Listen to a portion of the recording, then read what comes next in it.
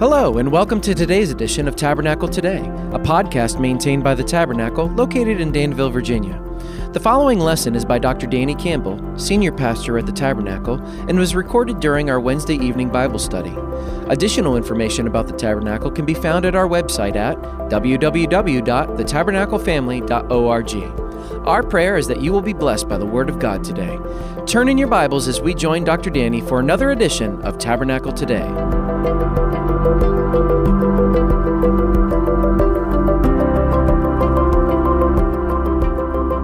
All right, well, last time we were talking about verses related to the tribulation, and we had so many of them, we decided to pull up short and finish it up this week. And so, Tribulation Part 2 tonight, mostly looking at the verses from the book of Revelation. So I just want to drop back and talk about where it fits. First of all, we've been going through a little study on these Wednesday nights to have for posterity, and that is that looking at the ages, the dispensational ages, and that way of looking and reading the Bible that really is the natural fruit of just thinking in terms of the Bible meaning what it's saying literally, taking it plainly, and making sense of how it unfolds for us, and how in any age that we would speak of, the Bible does speak of ages past, the current age, and ages to come. In any age, people are saved by faith in God, and then they're to do what He says during that age. And that certainly was different for the very few commands Adam and Eve had to keep versus later Israel, and now the church, and times to come. So my definition for dispensationalism has been that it's been God's creative management of the ages in keeping with His own internal plan, incorporating the good and bad choices of humans. And so we think we know what we're doing. We make choices. There's a great saying that says, "Man proposes and God disposes," and He laughs at our plans, and He's like the ultimate chess player. He can think no matter what we decide and choose to do, He is thinking what all the ramifications are after that for not only us, but how our choices affect the entire world. And He will bring what He plans to have happen to fruition. And the Bible has wonderfully told us history in advance. That's what the word prophecy means. And so we're in the church age now, the age of grace. And but as we talk about the tribulation, we're talking about what happens after this age. So the tribulation is going to take place between the age of grace that we're currently in and the coming age of peace, the 1,000-year reign of Jesus Christ over the whole world from Jerusalem. The prophets talked about it a lot. They talked about a golden time to come that's not quite the new heavens and the new earth yet, but it's Revelation 20 that fixes that at being 1,000 years, which is pretty neat when you think about it. The world's about 6,000 years old, and after 6 days of work, what was Israel commanded to do? Rest for a day, right? And that principle actually goes back to before Israel, to the very week of creation, where God created everything in 6 days, then rested on a seventh. And so if the world's about 6,000 years old, and any time the Lord will come back and rapture His church, it makes sense that just a little bit down the road there will be one more 1,000-year period, that'll be equivalent to the Sabbath, the rest that happens the seventh day, the 7,000 years. Anyway, so the name of this age is the tribulation, with the last half being called the Great Tribulation, and Jesus called it that in Matthew 24:21. Also in Jeremiah, it's called the time of Jacob's trouble, and that is directly from Jeremiah 30, verse 7. Scriptures covered, well, last time we looked at plenty of the Old Testament prophets, particularly Daniel and Zechariah, that define either that time or also the Battle of Armageddon, just at the end of that time when Jesus returns in His second coming. And then, of course, Revelation chapters 6 through 19. Synopsis: the tribulation is the coming 7-year period of time that precedes the second coming of Jesus and His 1,000-year reign from Jerusalem. Its fullest description of events and its Antichrist ruler is in Revelation chapter 6 through 18. I don't think the title Antichrist appears there, but there's about 6, 7, 8, somewhere in there, titles for the Antichrist throughout the Scriptures. Clearly it's the same person that's being spoken of there. The worldwide ruler to come. Its three purposes appear to be the judgment of the satanic world system. Forever, man has said we want to do earth without God, and during that time of tribulation, the Lord's going to let him. He's going to say, okay, you try to make things work without me at all. And so God's judgment, I believe, in the tribulation starts more passively by letting Earth try to figure out how to deal with meteors and other things without God deflecting and helping it. You know, NASA's already trying to work on such things because they say we could get hit with something one day. Let me do a quick rabbit trail. I don't know if you got to see today, 90-something-year-old William Shatner go out into space for a few minutes, but it was so cool to think about him doing that. And one thing that was neat was, I don't know if you got to hear the 4-minute version of him talking when he got back down. And he just showed the awe that we ought to all think about when we think about how fragile it all is and how much we depend on God. He said, you know, I got up there and, you know, you pierce through, you get to right now the sky is Carolina blue, but you pierce through just that little bit of Duke blue for a little bit, and then you're in darkness, right? And there you are, and it's dark. And he just couldn't believe, you know, how quickly he went from light to dark. And then from the dark was able to look back down and see the earth, and it be, you know, the ball and the things that you see from space looking back down. And he was just kind of overcome as he was being interviewed about the fragileness of it all, you know. And it was interesting. He talked about back on Earth, there's life and mother and earth and, you know, all these different things. And you get out into that darkness and what is it? He said, what is it, death? And it was just kind of neat. So how this man that I don't believe knows the Lord was processing, you know, the magnificence of it all, you know. But during that time of tribulation, God's not going to help earth. Now, I mean, if he stopped helping at some level, all the atoms of every person and thing on earth would just disintegrate, you know. So he's still going to hold all things together, right? But he's not going to keep some of the consequences of sin from happening that he often does. We won't even know till we're in heaven what God keeps from happening, right? We oftentimes reflect on the things that we hate that have happened. But if God was not actively restraining evil and keeping bad things from happening, just at the molecular level, things would fall apart without him holding things together. Well, the time of tribulation is also going to involve the salvation of huge numbers of Jews turning to Jesus and the last chance for others to be saved on earth. And in this synopsis I've written that Revelation 3:10 seems to promise the church will be raptured to heaven before it begins. And I'm one of those guys that believes that. If we go through the tribulation, God will be with us. He'll protect us somehow, like Israel was protected in Egypt. If the worst thing that happens to us, people kill us, we'd go directly to be with Jesus, just like now, to be absent from the bodies, to be present with the Lord. But I do think we have that promise there in Revelation 3:10 and 1 Thessalonians also. The time period covered, it's the 7-year period of time to come that will precede, as you fill in the blank, that will precede the second coming of Jesus and his 1,000-year reign from Jerusalem. Now, we should say there very well could be some period of time between the rapture and the tribulation, and Daniel indicates there will be time between the second coming of Christ and the setting up of the rule, 75 days or so. When he gets to the end of Daniel, he gives the 3.5-year number again with some extra days in there, And so that's something to think about. Well, privileges and characteristics, this is the language I've used for the ages, and I just wanted to go ahead and have this with the tribulation too.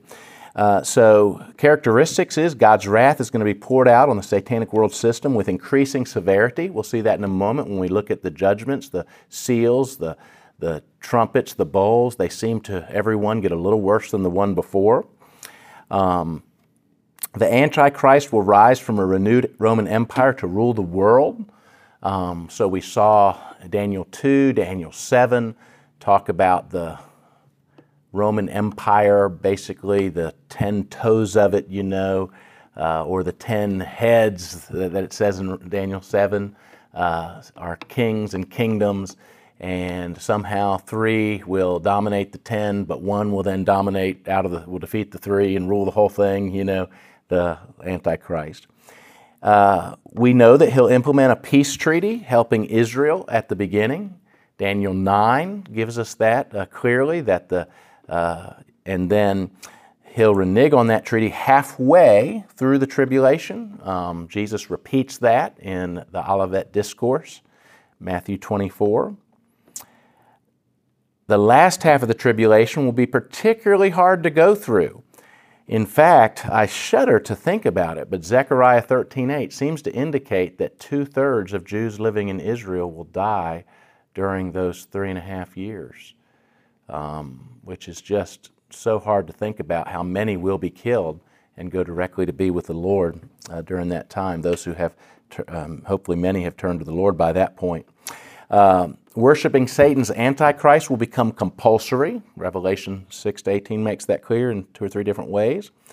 There will be 2 Jewish witnesses and 144,000 Jewish witnesses sharing with the world, as Revelation indicates.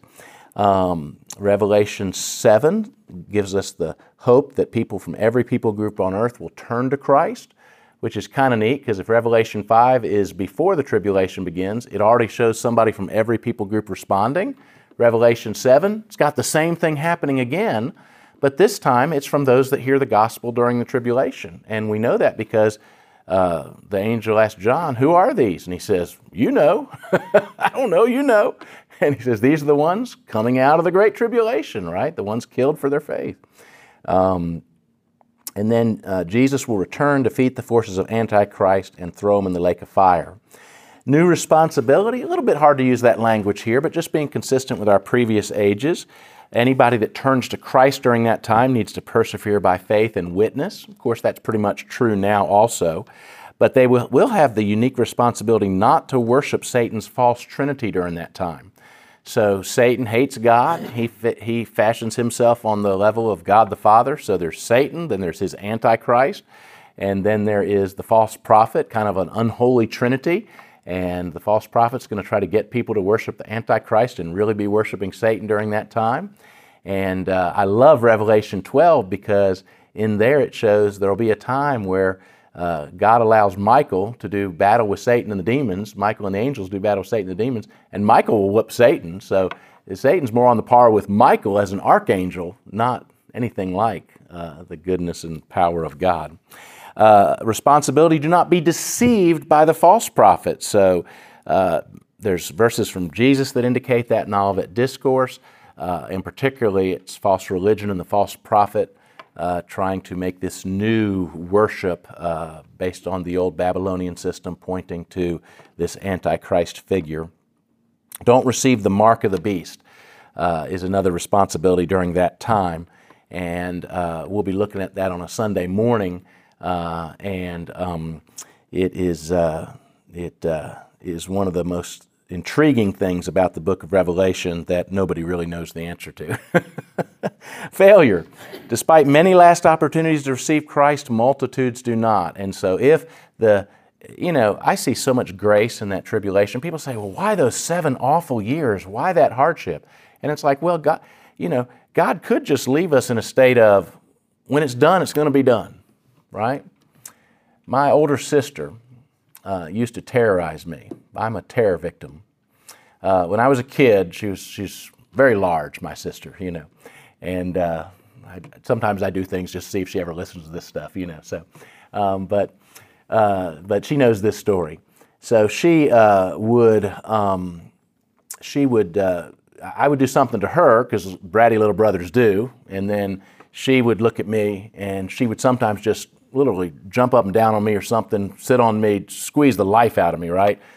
But she got wise to the fact that I was pretty hard-headed, and instead of getting me back directly, sometimes she would just say, "When you least expect it." And I would live in terror until she got me back for whatever I'd done, right? And she'd forget to get me back, And so I'd be like, oh no, she's going to come and get me. Well, God could do the earth like that. He could just say, listen, y'all are so sinful, one day it's just going to be done, and those who are in heaven with me win, and everybody else loses. Instead, He has graciously told us that He'll give multiple opportunities, even building up to the end, and those in this time will know. I mean, basically the lights are getting turned out. You ever been at something and they start turning out the lights, Turn out the lights, the party's over, the person's using they're running the mop across the floor, they're doing this, they're doing that. Cleanup's begun, right? and it's time to go, And if you look at the tribulation that way, you see a lot of God's grace in giving people opportunities to turn before it's too late. Another failure is that many join the Antichrist in trying to stop Jesus from returning to earth. How foolish is that, right? How foolish is it to think that you can line up?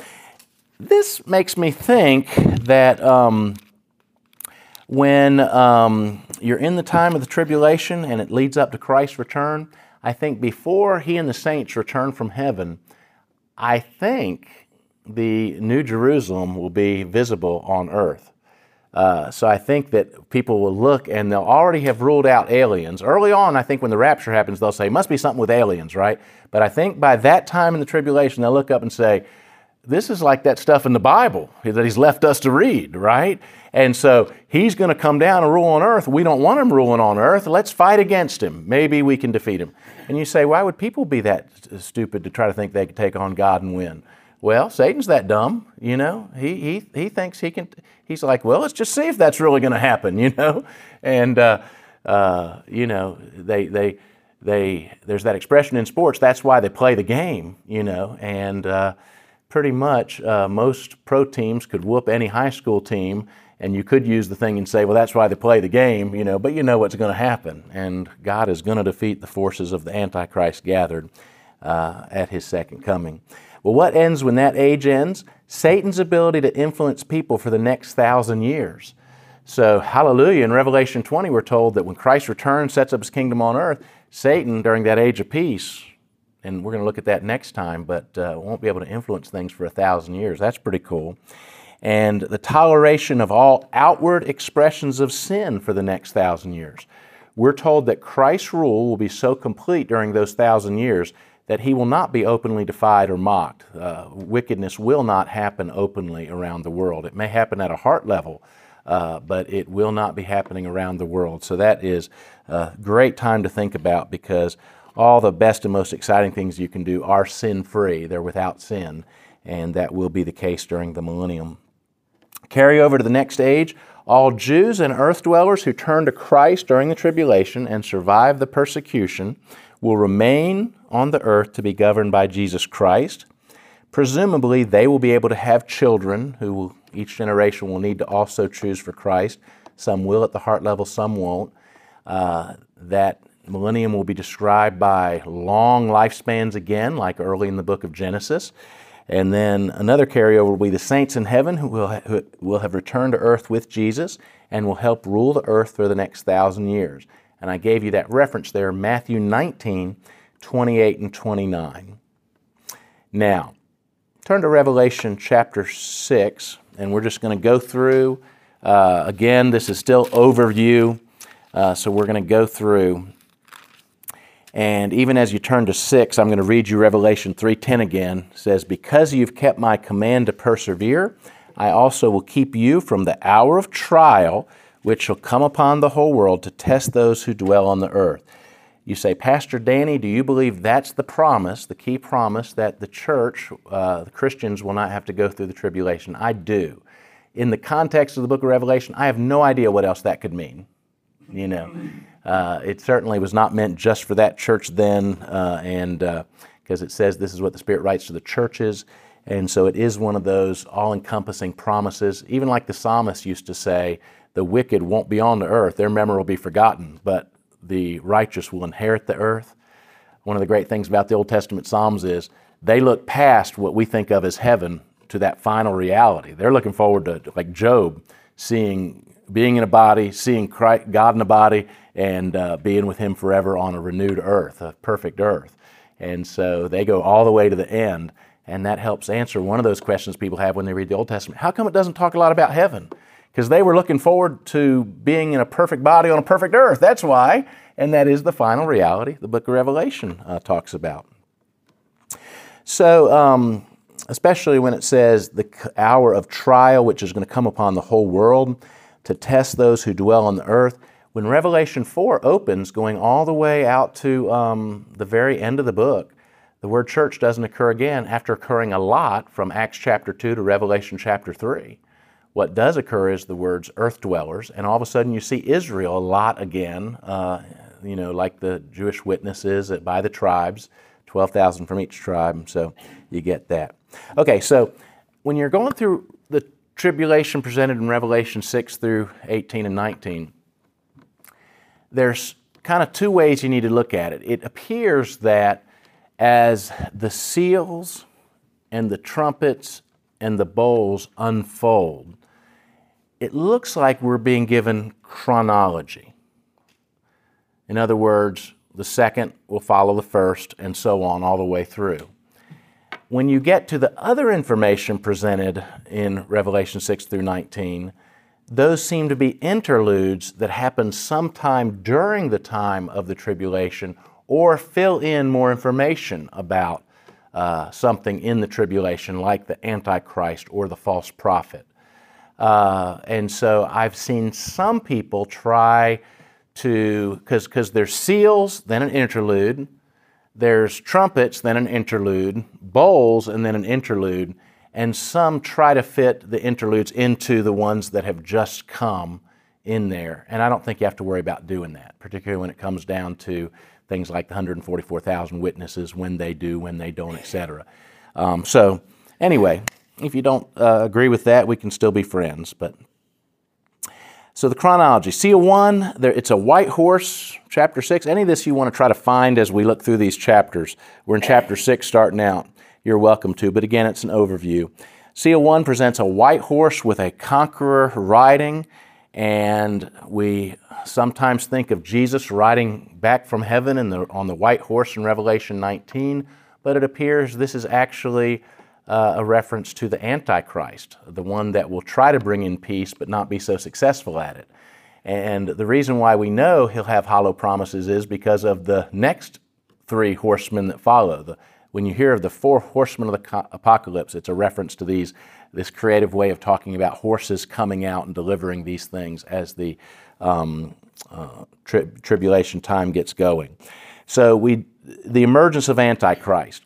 And that kind of gets us thinking like Daniel again about that last 7 years and the time of the Antichrist, the one who makes a peace treaty with Israel. It looks like he's bringing peace, but Seal 2 is a fiery red horse, and peace is taken from the earth, and there's much killing and much war. So Antichrist first probably achieves peace for Israel somehow, and all the good things are happening to Israel for a little bit. But it's at some point degenerates, and you've got war and peace not happening. Seal 3, a black horse. There's scarcity on earth. You say, well, Pastor Danny, we might be in the tribulation right now with our supply problems. No, but things are foretaste, right? And we're in an age where we can really see the stage being set, for things like a one world government, and for all the world knowing about something at one time, and Israel actually being a nation again. And so it's interesting if you read through Revelation and just say, when was the first time in world history that would have been possible? And you pretty much have the last few decades, right? And now we're in a situation where we don't look at anything and don't have some kind of explanation for that looking like something we're seeing in our day or can suppose, Even this COVID thing, we've seen how quickly, that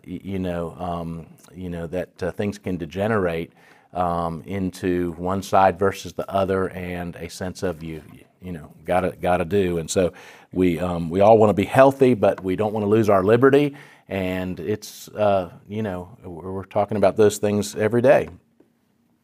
Seal 4 is a pale horse ridden by death with Hades following. And under Seal 4, which is in verse 7 of chapter 6, it says that a fourth of humanity dies. So how's that life on earth without God thing working for you? Well, not very well, because if there's 8 billion people living when the Lord raptures the church and the tribulation begins, by the fourth seal, 2 billion will have died. That's a lot of people. That's frightening to think about. Seal number 5 shows martyrs in heaven praying for justice on earth. One of the reasons why I love that passage is it shows that the people in heaven know about even bad things on earth and are saying, God, bring justice. That's not right. So sometimes people think those in heaven, are somehow gloriously clueless about things on earth, well, under that seal we see saints there praying about even bad things happening and saying, God, aren't you going to do something about that? And so I think saints do get to join the Lord in praying about things that are on earth, even bad things. Seal 6, there's a great earthquake.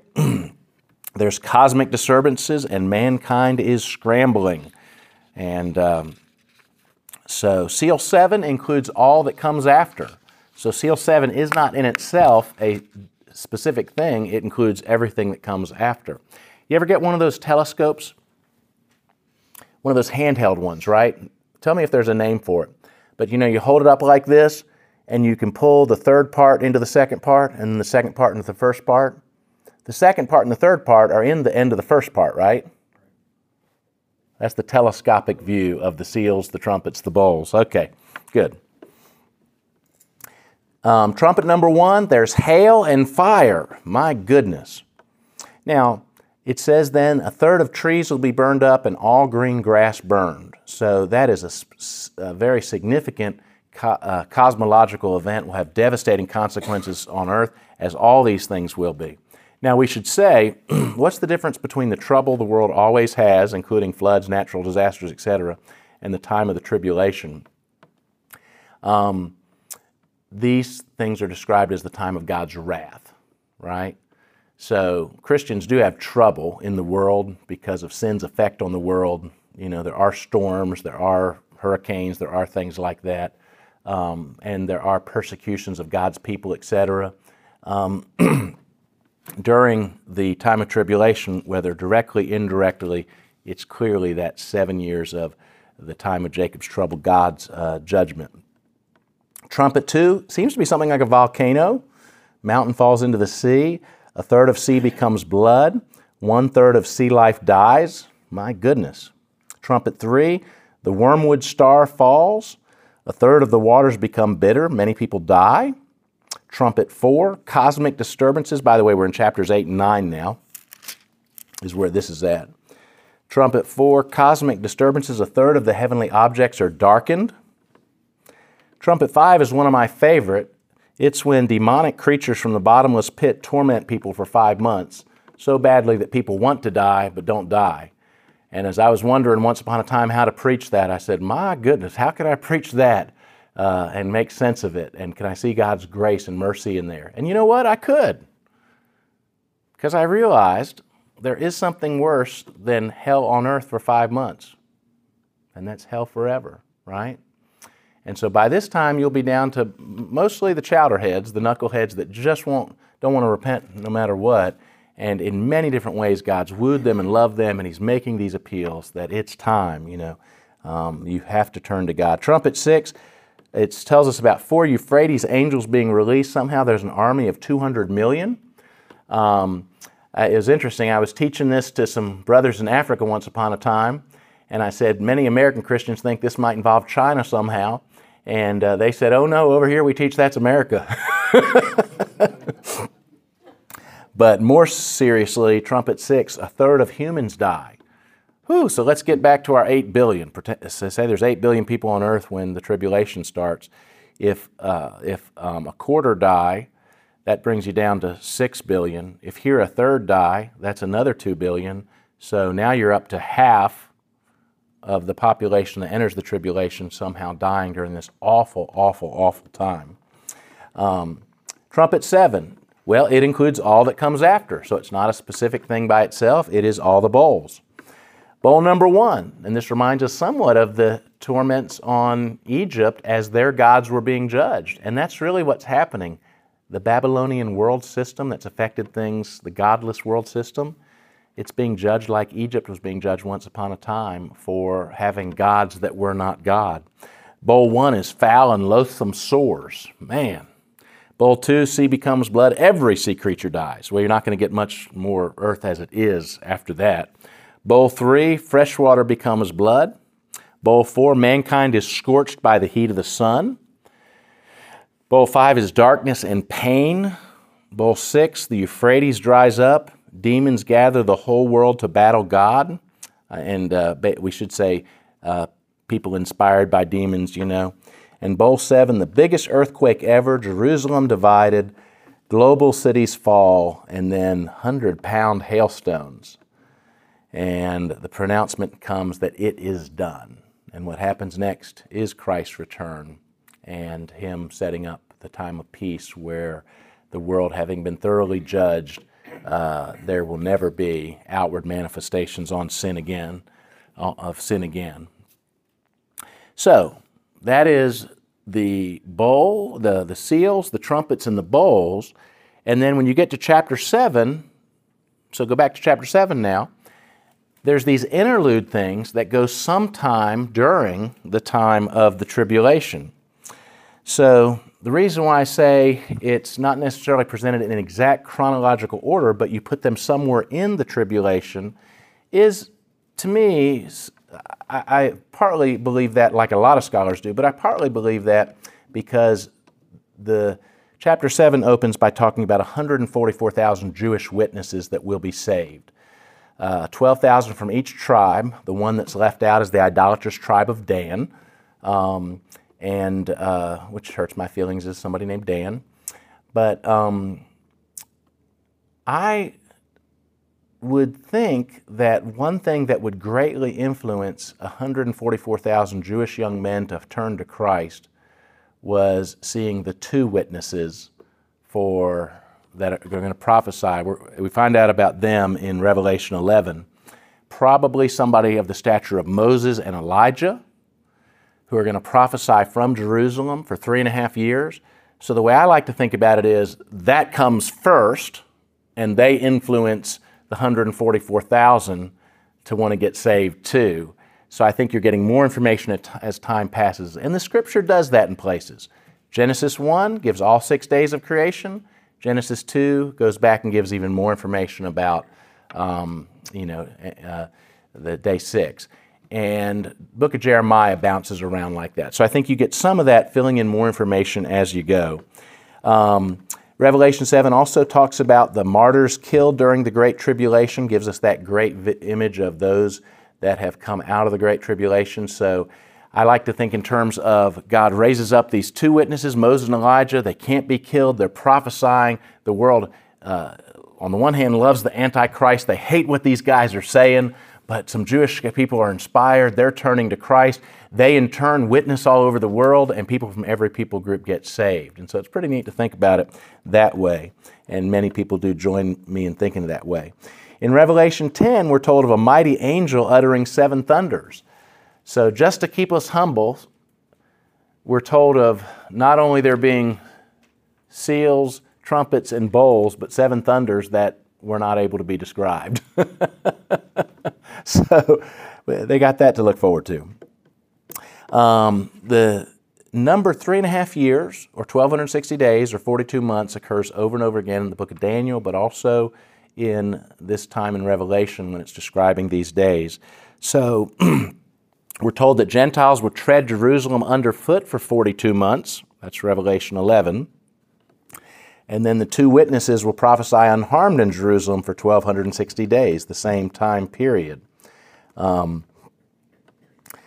At the end of those 3.5 years, the two witnesses are killed by the beast, the Antichrist, but rise 3.5 days later and ascend. That's still Revelation 11.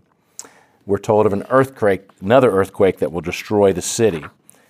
I love Revelation 12. It tells us there come a time where if you look at the history of Satan, since he rebelled against God, has been increasingly restricted ever since, to the point where finally he'll be in the lake of fire forever, right? So we're told that 3.5 years into the tribulation, Satan will be defeated by Michael in this battle and won't be able to influence things on the cosmic scale anymore. He'll have to be on the earth, which is pretty cool to think about. But he'll be thrown down to earth and persecute Israel for 1,260 days. That's the time of Jacob's trouble, right? That's the time where perhaps 2 out of every 3 living Jews will die, which is just horrible to have to think about. Revelation 13 tells us more about the Antichrist. It talks about 7 heads and 10 horns. It explains that the 7 heads are kings and kingdoms that have already been. So most people relate this to Israel because you're not going to understand prophecy if you don't know Jesus and you don't make it about Israel, right? So Scripture doesn't care about Genghis Khan, right? Doesn't care about things that happened on other parts of the world. When it talks about the great kingdoms that have influenced the world, it's talking about what's happened around the Mediterranean Sea, specifically with Israel as the center of the world. So in that mind, there's been 7 great kingdoms. There have been Egypt, then Assyria, then Babylon, then Persia, then Greece, then Rome, and then the renewed Roman Empire at the end of days that the Antichrist will sit over, right? So it makes clear that he's of these, the Antichrist has come out of this heritage, and there will be some kind of 10-nation configuration like Daniel 2 and Daniel 7 talked about. That number's brought back out in Revelation. And the Antichrist will be the leader of these things. And he is going to desecrate and blaspheme for 42 months. Revelation 13 talks about the same way Daniel 9 did. But there's another beast, a beast from the earth. And this one has 2 lamb-like horns, but is dragon-mouthed, right? And this is Revelation 13, and this is who we call the false prophet, because he is going to be an agent of false religion, pointing people not to God, but to this Antichrist figure, and Revelation talks about that. It is easier to get in bite-sized chunks, and that's what we'll be doing on Sunday morning, but this is the overview. And this beast causes all to receive a mark of the beast for commerce. If you don't have it, you can't buy and sell. And actually, we're going to see this coming Sunday, that some of them were already living in circumstances like that in their own day. That was true for the church of Pergamos that we're going to look at. The church in Smyrna that we're going to look at this coming Sunday. But Revelation 14 shows the 144,000 singing before the throne. They've been successful. Many times Revelation during this time takes you up to the end of the tribulation, showing you what's kind of happening in heaven. And as they witness, they're successful and people are being saved. Revelation 14, there's also 3 angels making proclamations that coincide with the second coming. In Revelation 17, he goes into further detail explaining that the 7 heads of the beast were 7 kings and kingdoms that the beast comes from. Already explained that to you. The hell-bound beast is of the 7 and is the 8th king, so that's the Antichrist. It says he'll make war with the Lamb, but the Lamb will overcome him. He mentions a great harlot that sits on this beast, representing Babylon's man-made false religion. And so, in some ways, Scripture is a tale of 2 cities, Jerusalem and Babylon. So, Tower of Babel, first introduced in Genesis 9, 10, 11, right in there, right? And it talks about this anti-God, this antichrist spirit, this man-made, emphasize what man can do, sensuality, immorality, idolatry, that's reared its head in many, many forms. As the world of religions have been made and come along, many of them just incorporate things going all the way back. You know, there's certain trends and things that go along together, whether it's Hindu mythology or the Greek and Roman mythology or whatever in those things. Some of it's very dark and sinister, definitely not godly, and it has no problem exploiting people in lots of different ways. And so the day will come when all that man-centered stuff is dealt with and done. So in Revelation 18, Babylon the Great falls and heaven rejoices. And one of my favorite verses in Revelation 18, when an angel turns to the saints that have been praying about these things in heaven and saying, "Rejoice! What you've been praying about," this is the Danny Campbell translation, "what you've been praying about, saying, how long until judgment comes? It is now come." And so sometimes we talk about the call of the Bible is for us to love Jesus, but we're also told to fear God, right? And a person that loves Jesus should also be a God-fearing man or woman. And sometimes we make that a little complicated. We forget that one of the scriptures says to fear God is to hate evil. So if we love Jesus, we'll hate evil. We won't want any of it in our own lives. We'll grieve it when it's in our own lives. We'll repent of it. And we will not want to do anything to promote it during our own lifetime. But when we get to heaven, man, saints up there have perfect knowledge, a perfected knowledge, right? And they just look and say, "Oh Lord, won't you bring in righteousness?" Just like Daniel said, that at the end of the 77s, the end of the 70 weeks, at the end of that Daniel 9 prophecy, everlasting righteousness will come in because you'll have made an end to sin. So when it builds up toward that time that it says, "It is done, Babylon has fallen, it is done," it's celebrating. People aren't going to get exploited anymore, you know. Jesus wins, right? Pretty cool. And so immediately after celebrating the fall of Babylon, heaven celebrates the marriage supper of the Lamb, Revelation chapter 19. And then Christ returns on a white horse and does kill all that are gathered against him in defiance. And there's another supper, not the marriage supper of the Lamb, but the supper of the birds on the flesh of the wicked. And it's not just a Revelation thing. Zechariah the prophet had said the same thing. There's going to come a time, Antichrist and his forces line up trying to take on Jesus as he returns to earth. And Jesus, who holds all things together by the word of the power, his word of his power is going to say, "Drop dead," and the molecules are just going to, there's going to be blood flowing in Jerusalem, all throughout that valley there as that happens. And then he's going to reign on earth for 1,000 years. And that's what we're going to look at next time. So it's all in his hands, and God will always have the last word. Let's pray.